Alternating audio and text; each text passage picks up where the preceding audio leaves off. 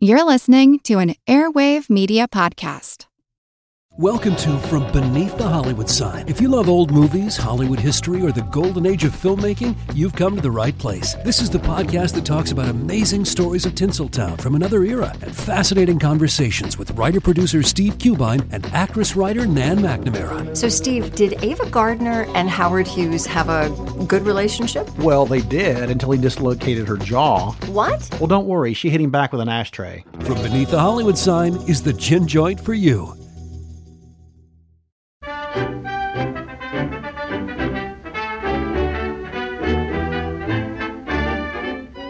Hello, folks. Welcome along to Attaboy Clarence. Lovely to hop back into your ears for another whirl around some classic movies and radio.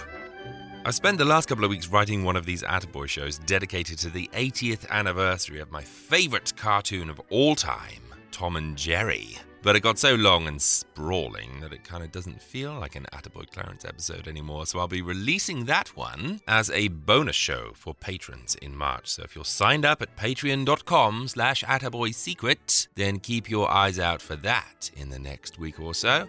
I have a very fun brace of movies to tell you all about today in the meantime, though. Quickly, I must just give a shout-out to the Cineversary podcast made by the wonderful Eric Martin, and particularly his brilliant recent show all about the cabinet of Dr. Caligari. It's rare to hear such fresh insights into a film that's 100 years old, but I found myself thoroughly engrossed, and I'm sure you will too. Do go on over and subscribe to the Cineversary podcast. It's a brilliant listen for all you classic movie lovers. Similarly, I must give a shout out to the Old Hollywood Realness podcast, which is hosted by Philip and Kathleen, and which again is one of those shows that picks some brilliant old movies to talk about instead of the usual fare. Do go and check that out. Finally, I bid a fond farewell to my host and producer role on the Talking Pictures TV podcast, which I shepherded to reality during 2019. It was a very fun show to be involved in, and I'm incredibly grateful to Sarah and Noel for having trusted me to make it. Things are incredibly hectic for me right now, and I want to concentrate on making more Attaboy Clarence shows and more Secret History of Hollywood shows. So I've stepped down as Talking Pictures producer and host, and I've handed the reins to Mel Byron, Scott Phipps, and Daniel Riferscheid, who are already on the job. Their first episode came out last week, and it's a cracker. I will be popping up there from time to time to do a guest review and to make their bonus shows, but I have lots of plans for Attaboy Clarence this year, so I need to concentrate all my time here. I'm all about the time savers. Here's another time saver. Ooh, excellent. It's a quick way to get Heinz ketchup to pour. Just tap the neck of the bottle 3 times, and here comes Red Magic. Red Magic sounds like prison slang. Here comes Red Magic, made from Heinz Aristocrat tomato. Our ketchup goes farther than other kinds. You know it's good because it's Heinz. Does my antiperspirant keep me dry? That's a question that's been bothering me too. No, sir. Ah, sorry to hear that. You don't do what I do and stay dry. Okay. Oh my God, he's staring at me.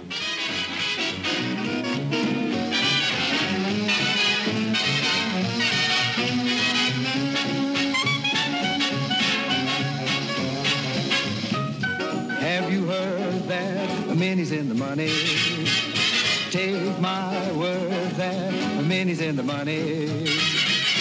She hasn't got a guy who's got a diamond mine, but she's a welder on the old assembly line. So bless her, sir, Minnie's in the money. Minnie's in the money, that's fine. She's helping Uncle Sam to keep his people free. She's okay, hooray, Minnie's in the do-re-mi.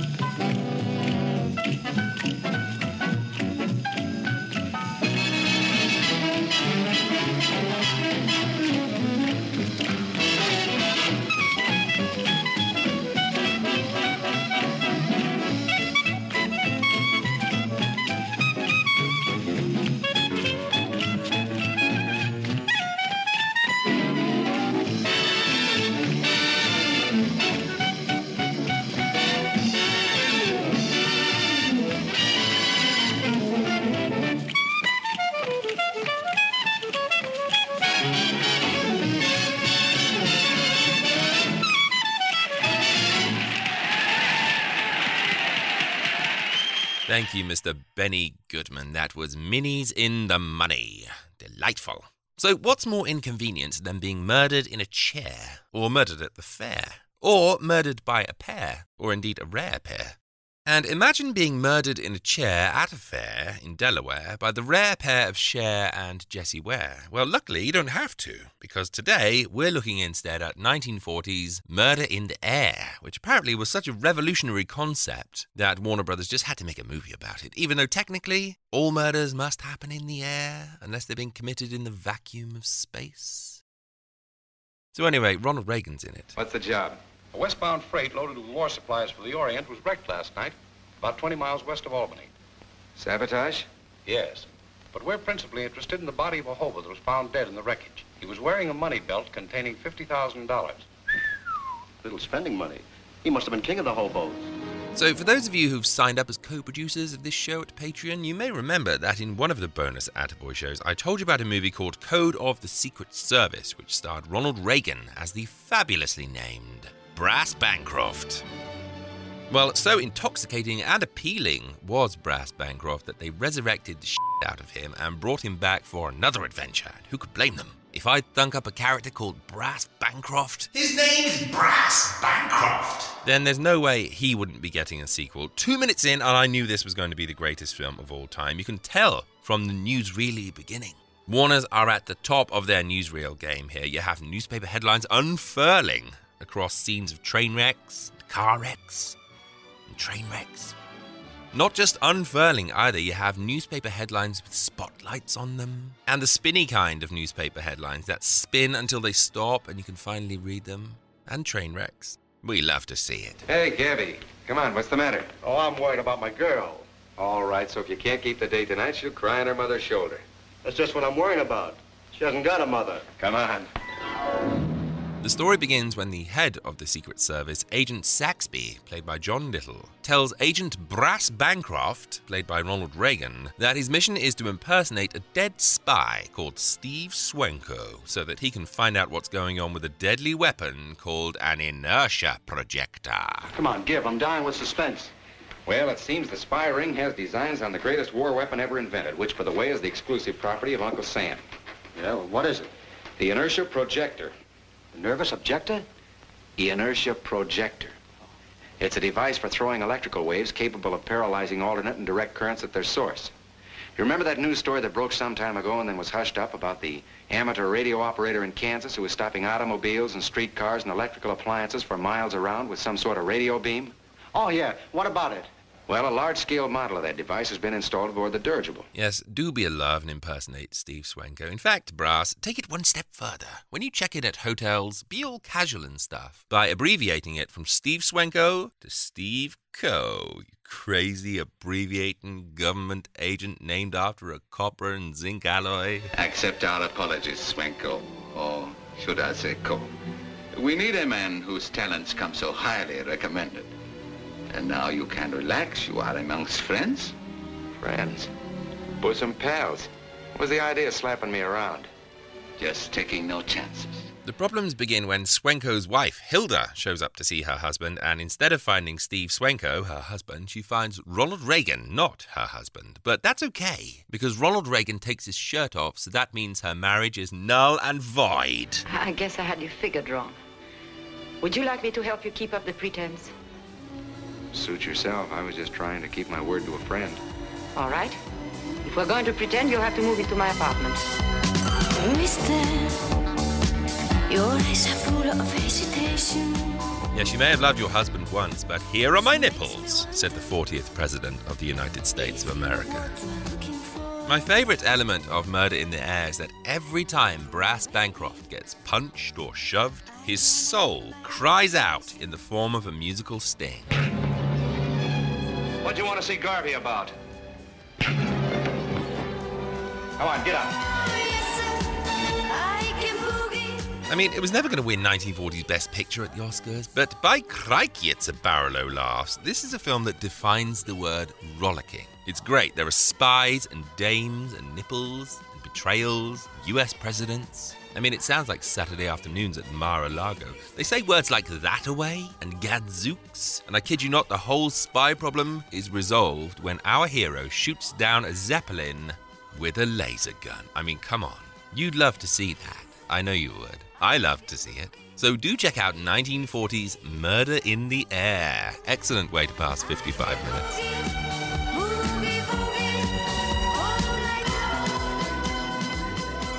Hey, don't you just love it when a movie has a really ambiguous, metaphoric title like The Heart is a Lonely Hunter, Insignificance, Moontide, that kind of gubbins? I love an enigma, don't you? I love to look at a movie title and not know what the hell I'm going to get. That's why I love our next film this week with its terribly cryptic, ambiguous title, Midnight at Madame Tussauds.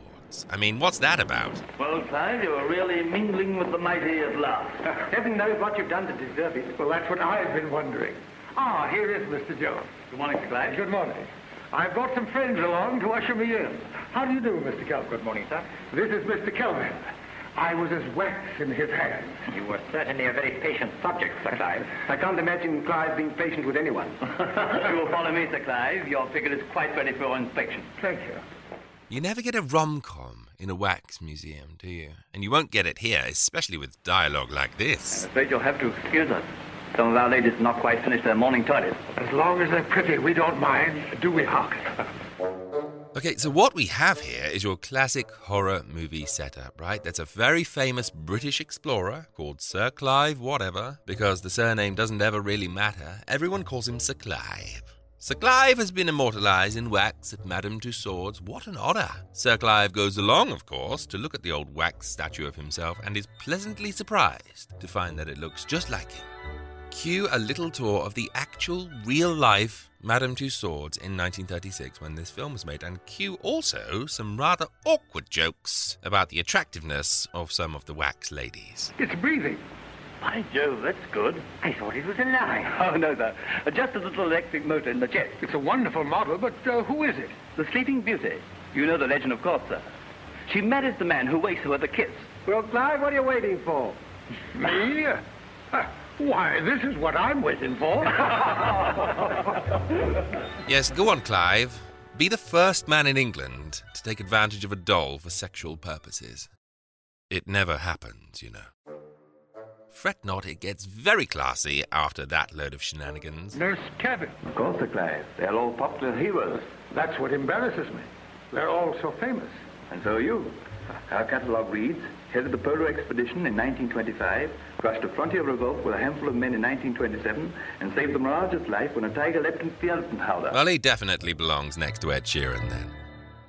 So anyway, after all the wax museum tour nonsense, we get back to the actual plot, which sees crusty old Sir Clive, whatever his name is, agreeing to spend the night in the Chamber of Horrors in order to win a bet. What a setup!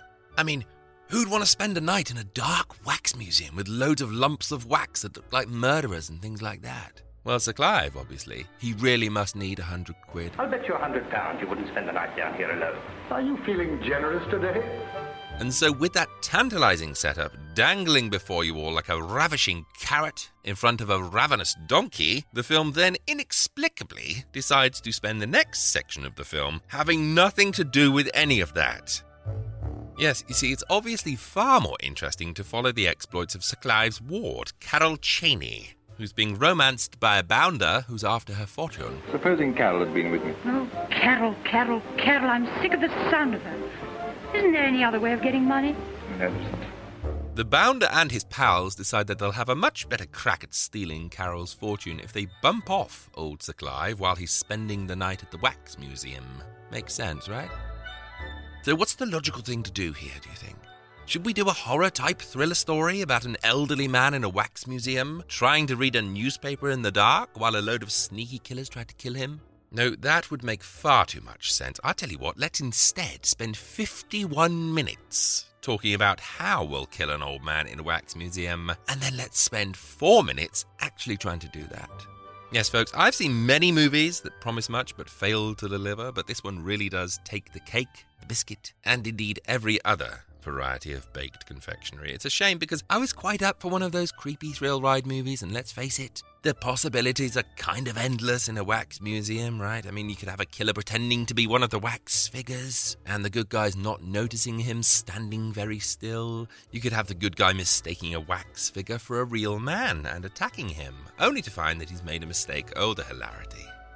Incredibly, none of these things happen. Instead, we have a tiny section in which a man is almost killed at a wax museum, but then isn't. In fact, so little of this film takes place at midnight in a wax museum that calling it Midnight at the Wax Museum is kind of like calling Avengers Endgame Funeral on the Porch. Matters aren't helped by this guy who pops up every now and then and who sounds like Christopher Walken with a pineapple up his nose. Ah, well, there you've been making a great mistake. Mr. Frome is connected with one of the largest foreign fruit industries. Cast-wise, there are some interesting choices here. Bernard Miles plays a creepy wax modeler. William Hartnell, the first Doctor himself, plays a hapless sidekick, kind of a different role for him. And nice that Adolf Hitler's wax statue gets a guest appearance here 3 years before his starring role in World War II. As for comic relief, I mean, there are gags, but they kind of fail to connect. Who's there? Follow him. Don't lose sight of him. The whole thing's fishy. Yeah, I don't get it. I mean, definitely watch it if you like films that are sensationally missold by their lurid titles. And if long discussions about financial crimes are your thing, then this definitely has that in spades. Otherwise, it's kind of hard to recommend it, as I'm not really sure why it exists. If I were you, I'd stick with Mystery of the Wax Museum, plus that one has Lionel Atwill. Tell you what, though, seeing as how we're waxing lyrical about wax, come on. Yes, as we're in wax country, it'd be a crime for me not to take this opportunity to sling a wax-related adventure with Basil Rathbone and Nigel Bruce your way. Yes, let's join Holmes and Watson for a grisly little adventure entitled A Murderer in Wax. See you afterwards. Petri Wine brings you Basil Rathbone and Nigel Bruce in the new adventures of Sherlock Holmes.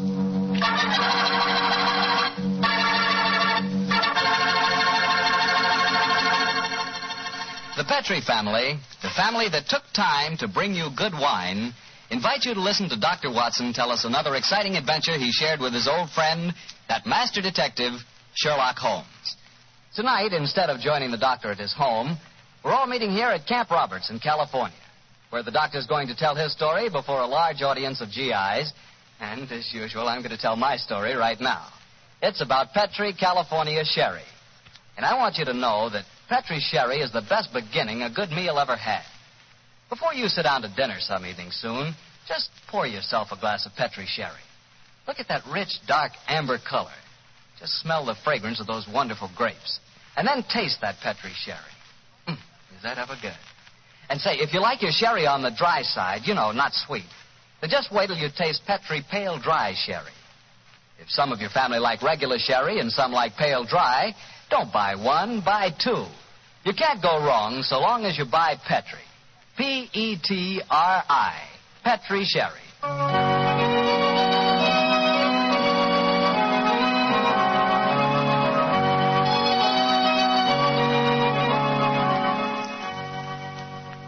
And now let's join Dr. Watson and get on with our story. Good evening, Mr. Bartell. Well, Doctor, your study seems a little bigger than usual this week. Yes, my boy.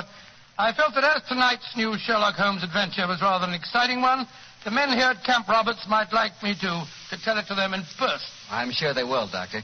Which particular story have you selected? One that I call The Strange Case of the Murder in Wax. It concerns one of the most sinister mass murderers who ever threatened the peace of London. It was in the summer of 1900, and the city had been rocked by a series of ghastly murders on Hampstead Heath. Hampstead Heath? Yes, Hampstead Heath. That's a large rambling park in the suburbs of London, Mr. Bartell, and noted as a rendezvous for young lovers. It was here that the elusive murderer, knife in hand, was wont to roam at night time, searching for his prey.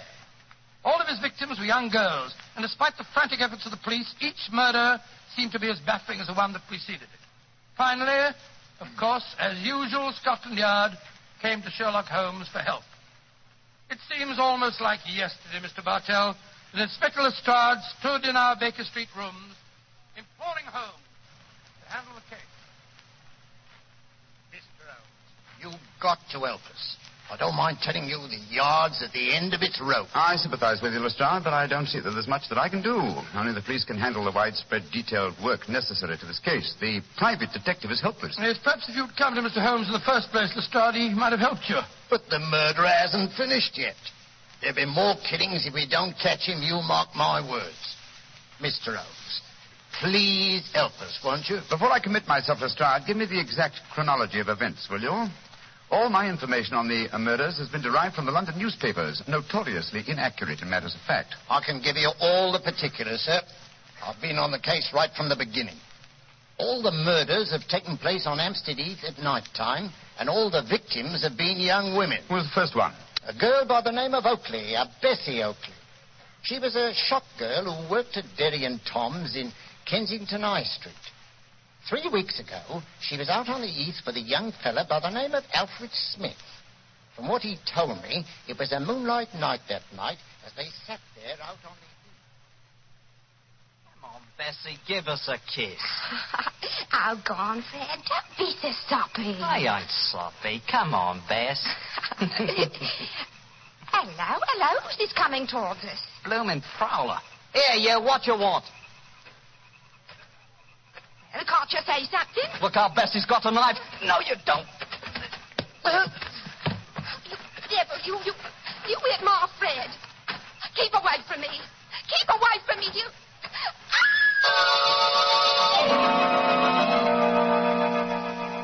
And that's all I know, Inspector Lestrade. I never got a good look at him.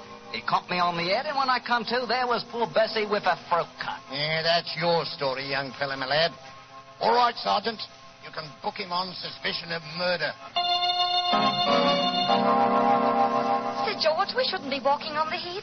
Didn't you read about the murder here 2 days ago? It's a fine thing. I take you out in the moonlight, and you talk of murders.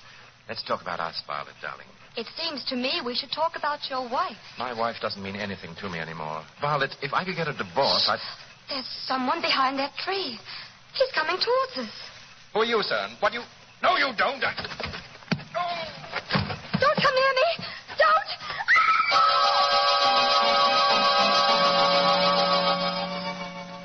Inspector Lestrade, she's dead, poor girl, I know, but a scandal can't bring her back. If there's any way to keep my name out of the papers, Yeah, I'm afraid you'll have to take your chances, Sir George. Oh, and Sergeant... Yes, Inspector? Yeah, you can turn that boy loose, we've held for questioning. The man who did this is obviously the same killer. I'm afraid we're going to hear a lot more from him. Light edition evening paper. Hampstead Heath murder strikes for fifth time. 9 girls murdered on Hampstead Heath. Light edition evening paper here. Yeah, look here, miss. You can't go walking by yourself on the heath. It ain't safe. Oh, thank you, Constable, but I'm not frightened. I want to be by myself, and I want to think. Well, I can't stop you by law, I suppose, but you shouldn't do it. Yeah. I don't know how to handle these modern young things, and that's a fact.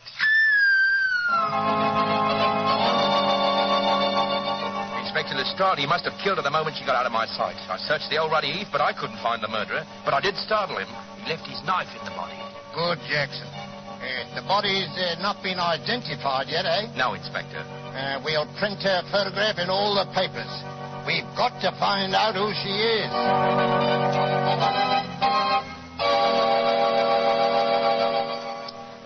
Mr. Bishop, is this the body of your missing daughter? Yes. It's Rosie. My Rose.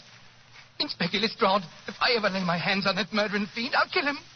I'll kill him with my bare hand. Here's the story, Mr. Holmes. Rose Bishop was the 10th and last girl murdered. But she was the first girl murdered when she was alone. Eh, Lestrade? Yes, sir. You found no clues? Well, none that proved anything when we checked on them. Let me ask you a question or two, Lestrade. Well, anything you like, sir. You've taken the obvious precautions, of course. How do you mean, You sir? posted a heavy police guard on the heath? Well, yes, sir. We've had 100 plainclothesmen walking there at night ever since the second murder. But he seems to slip through our fingers. I suppose you've also posted policemen dressed in women's clothes. Yes, Mr. Holmes. And we've hired girls to walk the heath in couples with our plainclothesmen. But the murderer won't seem to rise to our bait. He's a cunning brute. Yes, he is, Watson. Obviously a morbid madman obsessed by a hatred of love. He'll be hard to catch. Lestrade, you mentioned clues that amounted to nothing when you checked them. What were these clues? Well, footprints, a couple of cigarette butts dropped at the scene of the crime. Nothing that helped us. The only important clue was the knife we found in the body of Rose Bishop, the last girl murdered. Of course, the experts at the yard examined it. Yes, sir. Didn't tell us a thing, though. You had the knife with you? Here it is, Mr. Holmes. I knew you wouldn't trust us. You'd want to look at it yourself. Thank you, Lestrade. Yeah. Mm-hmm. Interesting. What is it, Holmes? This knife is a collector's item. It's at least 100 years old, I should say. May I keep this overnight, Lestrade? I should like to conduct a few experiments of my own. Why, of course you can, sir. Then you're going to take on the case, Holmes? Now, let us say that I'll take it under advisement. I'll do my best, Lestrade. I'll do my best. Well, thank you, sir. If any further developments occur, communicate with me at once, will you? Yes, sir. In the meanwhile, I'll smoke a few pipes on the problem. But I promise nothing, my dear fellow. I promise absolutely nothing.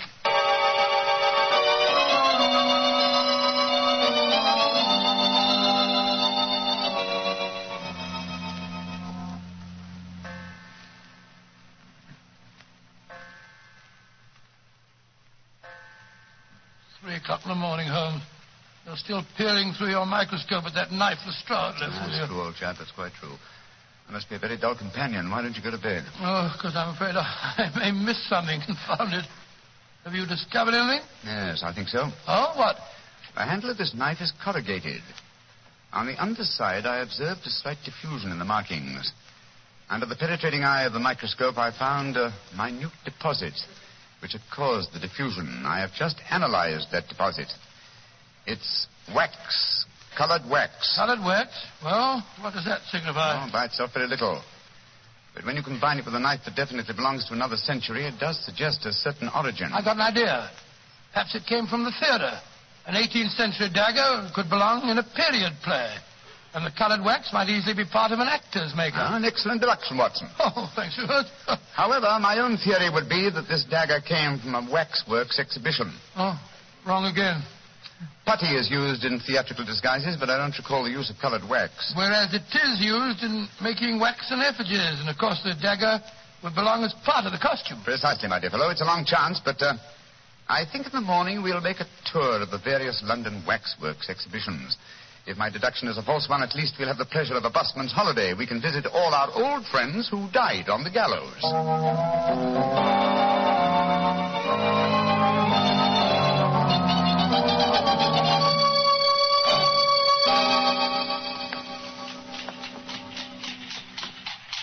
Any tired, old chap? I must say I'm a little weary. This is the 4th waxworks exhibition that we've been to. The 4th and the last. If we fail to find any clues here at Levesque's Museum, we can return to Baker Street. Oh, thank heaven, this is our last port of call. I'm so dizzy from looking at waxworks that they begin to look like human beings to me. Did you notice that I asked directions from the wax policeman at the entrance door just now? Yes. Well, I'm sure many people have been deceived in the same way. Uh-huh. Here we are. Oh, Monsieur Levesque doesn't believe in understatement, does he? Look at that sign there. Oh, gracious me. The Chamber of Horrors. Come in and see the pageant of murder. All the great killers of history reenacting their famous crimes. Well, let's go in, Watson. We should feel thoroughly at home. Creepy in here, isn't it? I've heard that Monsieur Levesque will pay £100 to anyone who will spend all night alone in the Chamber of Horrors. Yes, I've heard of that challenge, too. Are you thinking of accepting the bet? Great Scott, no, I wouldn't spend a night here for 1,000. A very comprehensive collection of killers, aren't they? Let's see. Williams, Wainwright. The Marchioness de Brinvilliers. By George, yes. She was an attractive woman, wasn't she? As trim a pair of ankles as ever I've seen. Yes, but you wouldn't have liked her cooking, Watson. She used the most lethal condiments of almost any woman in history. Hello. What is it? Look over there. I was wondering when we'd come to one of your cases. Dr. Grimsby Rylott and the murder at Stoke Moran. Or the case of the Speckled Band. By Jove, Holmes, the tableau's extraordinarily realistic, isn't it? Yes. One of our other old friends of mine are represented here. Should rather like to renew acquaintance with Ricoletti of the Clubfoot and his abominable wife. Ricoletti? I don't remember him, Holmes. Oh, one of my earlier cases, old fellow. I must tell you that story sometime. I wish you would. Holmes, look, that veiled figure over there. Read the placard in front of it. The Hampstead Heath murderer. Well, how very interesting. The face is covered with a black veil. Is this pure showmanship, I wonder, or does Monsieur Levesque know more than Scotland Yard and I?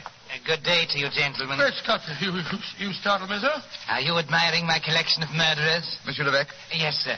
And haven't I the distinction of addressing Mr. Sherlock Holmes? That is my name, and this is my friend, Dr. Watson. How do you do? How do you do, Doctor? I am greatly honored to meet you both. What do you think of my Chamber of Horrors? Oh, it's very impressive. We're particularly interested in this veiled figure of the Hampstead Heath murderer. Yes, indeed we are, sir. Is there a face beneath that veil? I'll let you in on a trade secret, gentlemen. There are no recognizable features behind that veil. This is purely for publicity purposes. The public always expects to see the latest horrors here. And I thought I'd titillate their morbid palates by having a mysterious figure representing the killer. Of course, if he is captured, I shall add his effigy to my collection. You think he will be captured, then? One can only speculate. He's a clever man, Mr. Holmes. By the way, Monsieur Levesque, does your offer of £100 to anyone who will spend a night in the Chamber of Horrors still hold good? Oh, yes. Are you thinking of accepting the bet, Mr. Holmes? No, but Dr. Watson would like to. I don't recommend the experience, Doctor. It's an ordeal that calls for nerves of steel. However, I shall be glad to arrange for it. I haven't the slightest intention of... Backing down now? Of course you haven't, old fellow. What time shall my friend return, sir? About 11:30 tonight. I'll be waiting for him at the main entrance. Splendid. Come on, Watson. Oh, Holmes, Good day, Monsieur Levesque. Good day, gentlemen. I shall be waiting for you tonight, Doctor. Holmes, what the blazes do you think you're doing? I haven't the slightest intention of keeping that appointment tonight. Well, of course you haven't. I shall keep it. Disguised as you. You keep it? For heaven's sake, tell me what you're up to, Holmes. You didn't even mention that missing dagger to Levesque. No, because he knows something about the murderer. I'm convinced of it. Well, why'd you say that? As we were standing there talking to him, a breath of air from the open window blew back a corner of the veil. I'll swear that there are clearly defined features beneath it. And so you're going back there tonight to find out? That's right, old fellow. The superstitious used to believe they could use a waxen image to kill a man. Tonight, Watson, we shall prove that a waxen image can be used to trap a killer.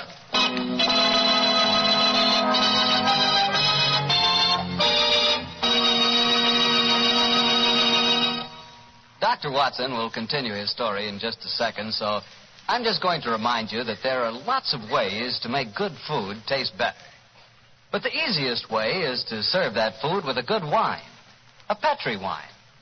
If you like a white wine with chicken or with fish, you'll love that wonderful Petri California Sauterne.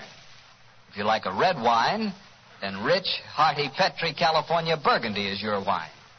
But if you don't know which you prefer, why not try them both? Petri Burgundy and Petri Sauterne. Red and white.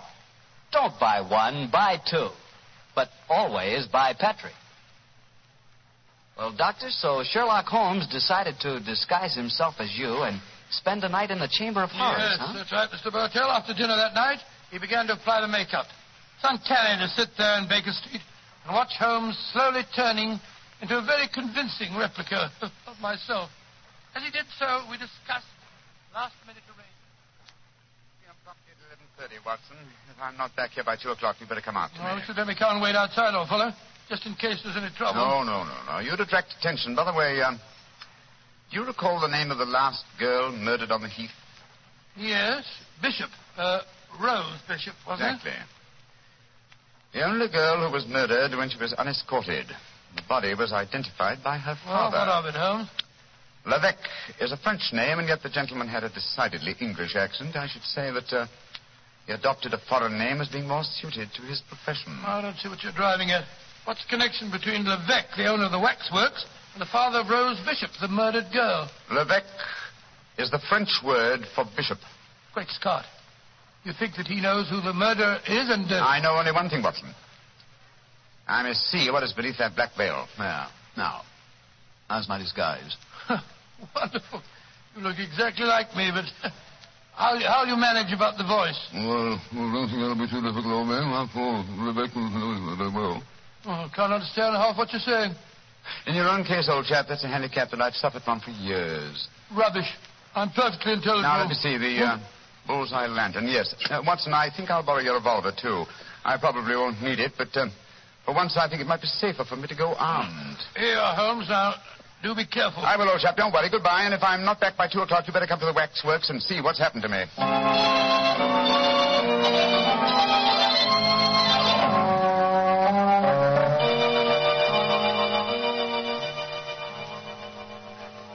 Dr. Watson, you don't mind if I search you? Oh, gracious, no. No, of course not.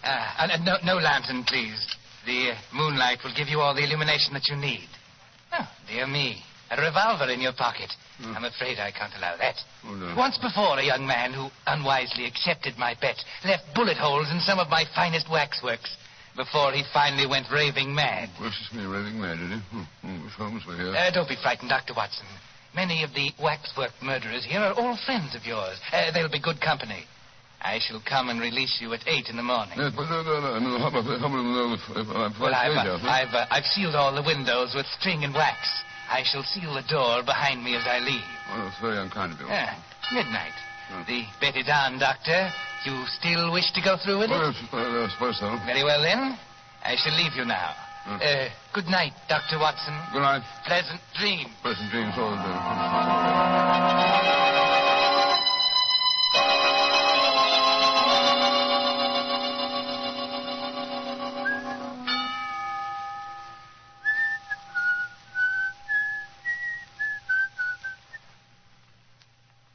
What's that? Gracious me, who's there? A little swan I was shuffling about in the shadows. Miss Holmes is here with me. Some at the window. Quick, Scott, it's Watson.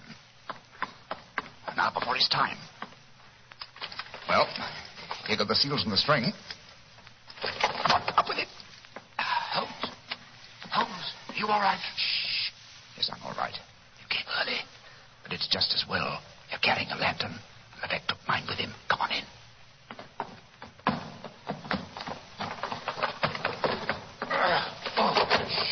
There we are. Quiet, open, quiet. I'm glad to see you, Watson. But what made you decide to come here so early? After you left the Start, came to Baker Street. He told me there was another murder on the Heath at 7 o'clock tonight. Another murder, eh? I started worrying about you, Holmes. I had a premonition of impending danger, and I decided to come over here. You're not angry with me? Of course not, my dear fellow. I'm glad of your company, and I appreciate your concern. Have you looked under the veil of the waxwork figure of the Hampstead Heath murderer yet? No, I was just about to. Your lantern will be most useful. Come on, Watson. Oh, what have you been doing? Just doing nothing? Yes, I wanted to give Levesque an impression that I was here for the night, and I also wanted to do some serious thinking. I smoked 2 pipes on the problem, Watson, and I think I know the answer now. I'm willing to swear you'll know the face you see when I lift the veil from the waxen dummy. Here's the figure. Now, hold your lantern a little higher, will you? That's it. I lift the veil, and who do we see? Good Lord, it's the waxwork figure of Levesque himself. Precisely, Watson. An unparalleled example of the self-betrayal inherent in criminal egotism. Levesque couldn't resist the... Holmes, the waxwork is moving. Great Scott, it's alive. Yes, gentlemen. Which is more than either of you will be in a few minutes. You re-entered this room by a secret door, I suppose? Yes, Mr. Holmes. And since you've displayed such a flattering interest in the Hampstead Heath murderer, I decided to remove the wax figure and appear in person. Look out, Holmes, you've got a revolver. Oh, no, Doctor. This isn't a revolver in my pocket. What would the Hampstead Heath murderer want with a revolver? This is a knife. I feel so much more at home with a knife. There are 2 of us, Levesque, remember that. And both unarmed. Which one of you meddlers wants to die first? Look out, Holmes! Watson, both together. The lantern smashed. Yes, and the moon's fading. What a pity. Holmes, where are you? Over here by the effigy of Macbeth. How very thoughtful of you to provide him with a dagger, Levesque. A wooden one, my dear Holmes. You can't escape me. I can feel my way in the dark here. I know every inch of this room. You're doomed, both of you. Don't strike a match, Holmes. You'll make a target of yourself. The devil with that. I'm lighting this newspaper. It'll make an excellent torch to set light to the nearest waxwork. No! Don't burn my waxwork! Wax on a wooden frame should blaze brilliantly. There we are. Oh, you devil! You're destroying my light's work! Holmes, that burning wax is pouring all over the floor. The curtains are catching light. The whole place will burn down. Oh, my beautiful museum! Ah! I thought this would smoke you out. Quick, Watson, at him again. What's that knife, Holmes?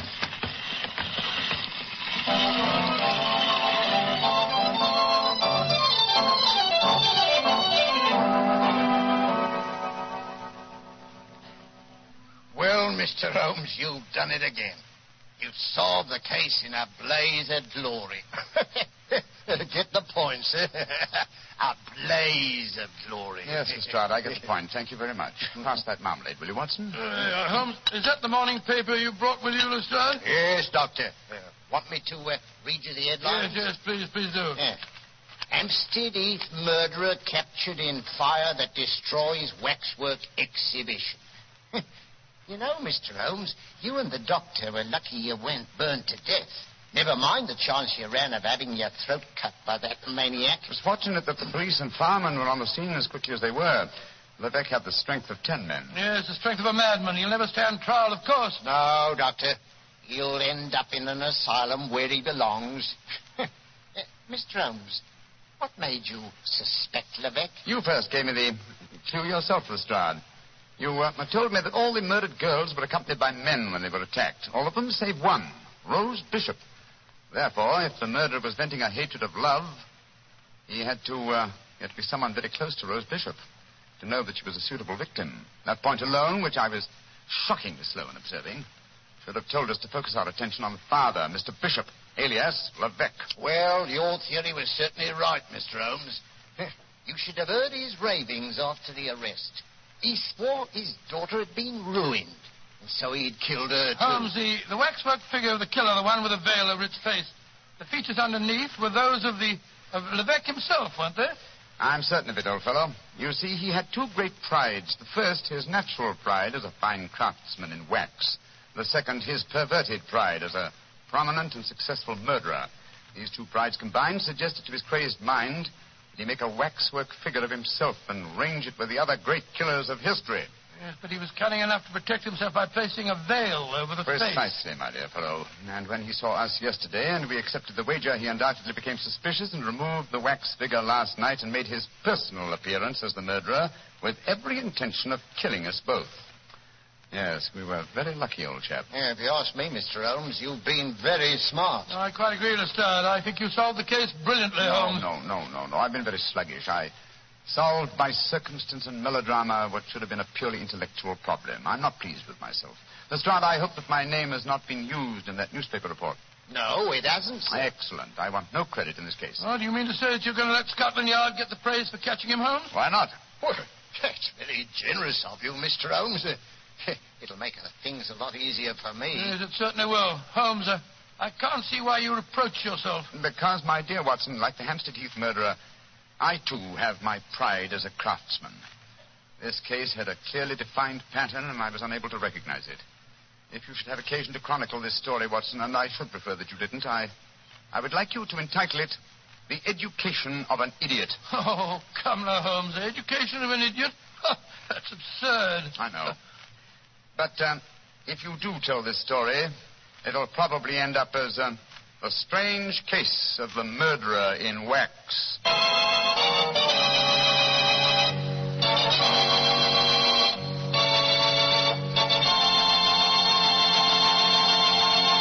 And that was Basil Rathbone and Nigel Bruce as Sherlock Holmes and Dr. Watson in A Murderer in Wax. So good to hear from those guys again. I really must play more Sherlock Holmes radio plays.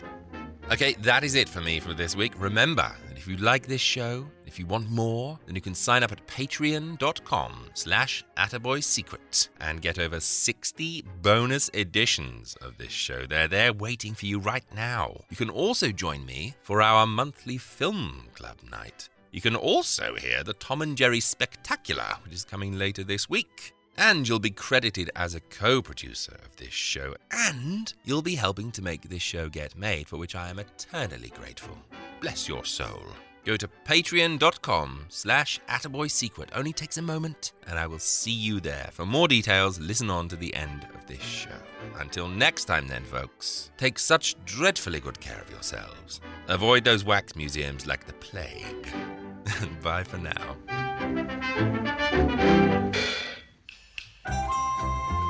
If you'd like to support this show, you can do so by going to www.attaboyclarence.com and clicking on the Patreon banner. Pledges start from as little as $1 a month, and in return you'll receive exclusive emails, bonus episodes, previews, and ebooks. And every dollar pledged goes towards making these shows better and more frequent. Go to www.attaboyclarence.com or click the link in the show notes now to become a patron.